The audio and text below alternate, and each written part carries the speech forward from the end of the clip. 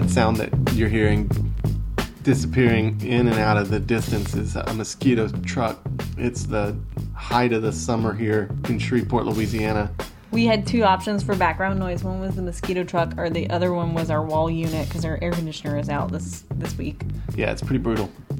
Thank you, everyone who came out to our second ever All Y'all live storytelling event at the Bossier Arts Council. The theme of the night was Mistakes Were Made, and we had some incredible stories. If you weren't able to attend, we are going to be editing and sharing the best of those stories in the weeks and months to come. Before you hear stories from Mistakes Were Made, we're going to pick up on a couple of stories that we have left from our first live storytelling event. I'm new around here, and this is one of them. And we have got an episode tonight that is actually a story that I told, which is kind of making me a little bit nervous. It was the first one. It's the first episode of All Y'all to feature one of our own stories. Yeah, and it kind of ties back to when Chris and I first met. Do you remember one of the first things you ever told me? That I went to Louisiana school. You recognized my high school class ring. Oh, yeah. You had a lowrider or something on it, didn't you? No. Didn't you have something funny on it? No. But anyway, Chris and I both, at separate times, Chris is 4 years older than me.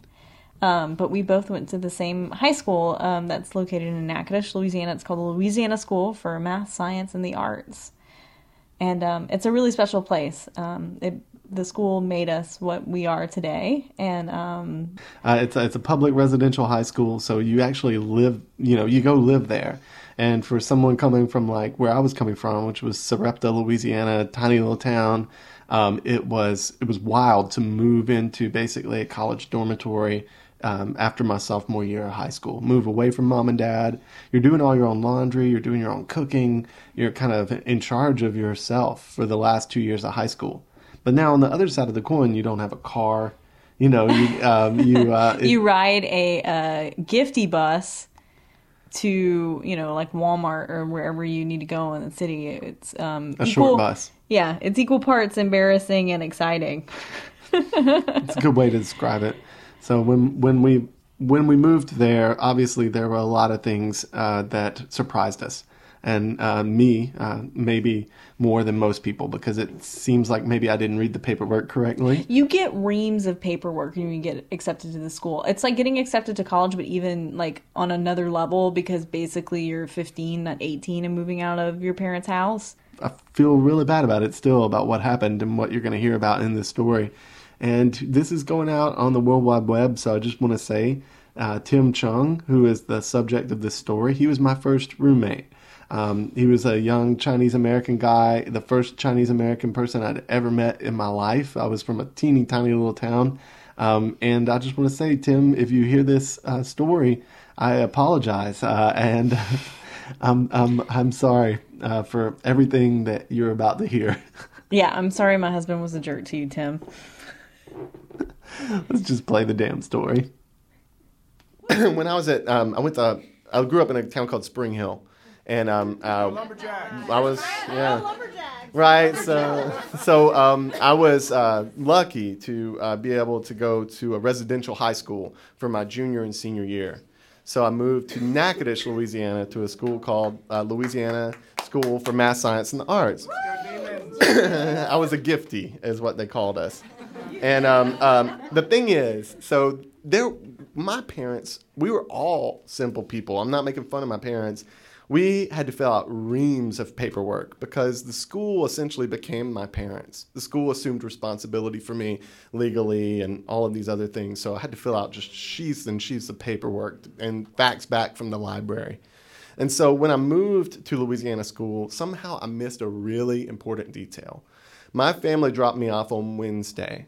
We couldn't have cars. And we couldn't, have transportation of our own. So I thought I could turn around and go home on Friday because that's the weekend. I mean, who stays at school on the weekend? So I took one change of clothes. Y'all see where this is going already. I took my beatbox, which is hilarious. That was like a priority. I took like my Nirvana and Public Enemy cassettes, and that's all I took because I figured no matter how miserable I am, it's for like 40 hours. This is no big deal, right? No matter what goes wrong, this change of clothes and this beatbox, I'm good. As it turns out, I had missed a very important paragraph about required orientation weeks. So I was actually required to stay on campus with no visitation for 3 weeks. I had a green Adidas t-shirt and some khaki shorts and that beatbox, and that's all I had. And the reason I tell this story, there's an author named George Saunders who gave a presentation to some college, someone here probably knows, but he said that the thing he regretted most in his life were the failures of kindness, okay? And what I'm about to tell you about was my greatest failure of kindness in my life. I had a roommate named Tim Chung. He was the first Chinese person I'd ever met. There were no Chinese people in Spring Hill, Louisiana.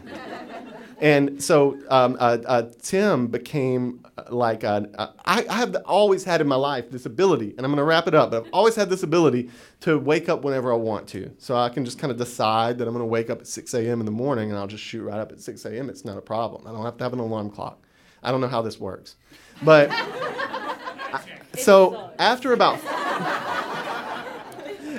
4 or 5 days wearing the same t-shirt and shorts and kind of meeting people by asking them if I could have their toothbrush, I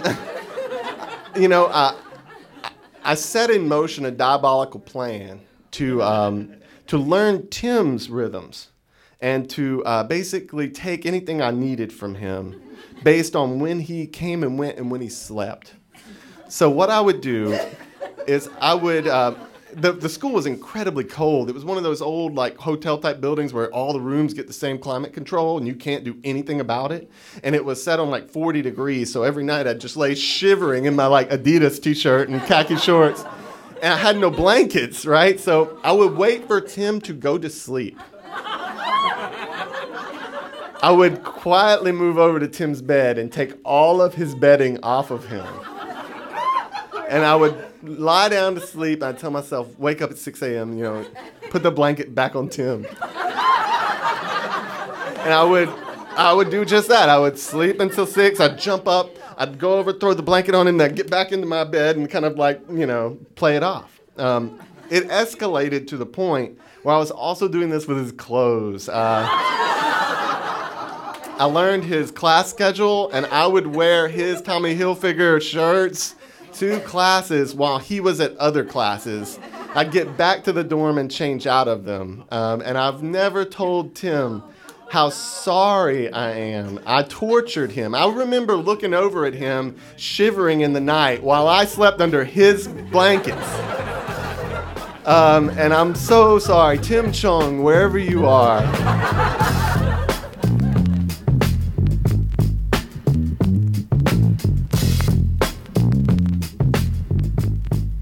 So thanks for listening to another episode of All Y'all. We'll be back really soon with another story from our new Round Here live storytelling event.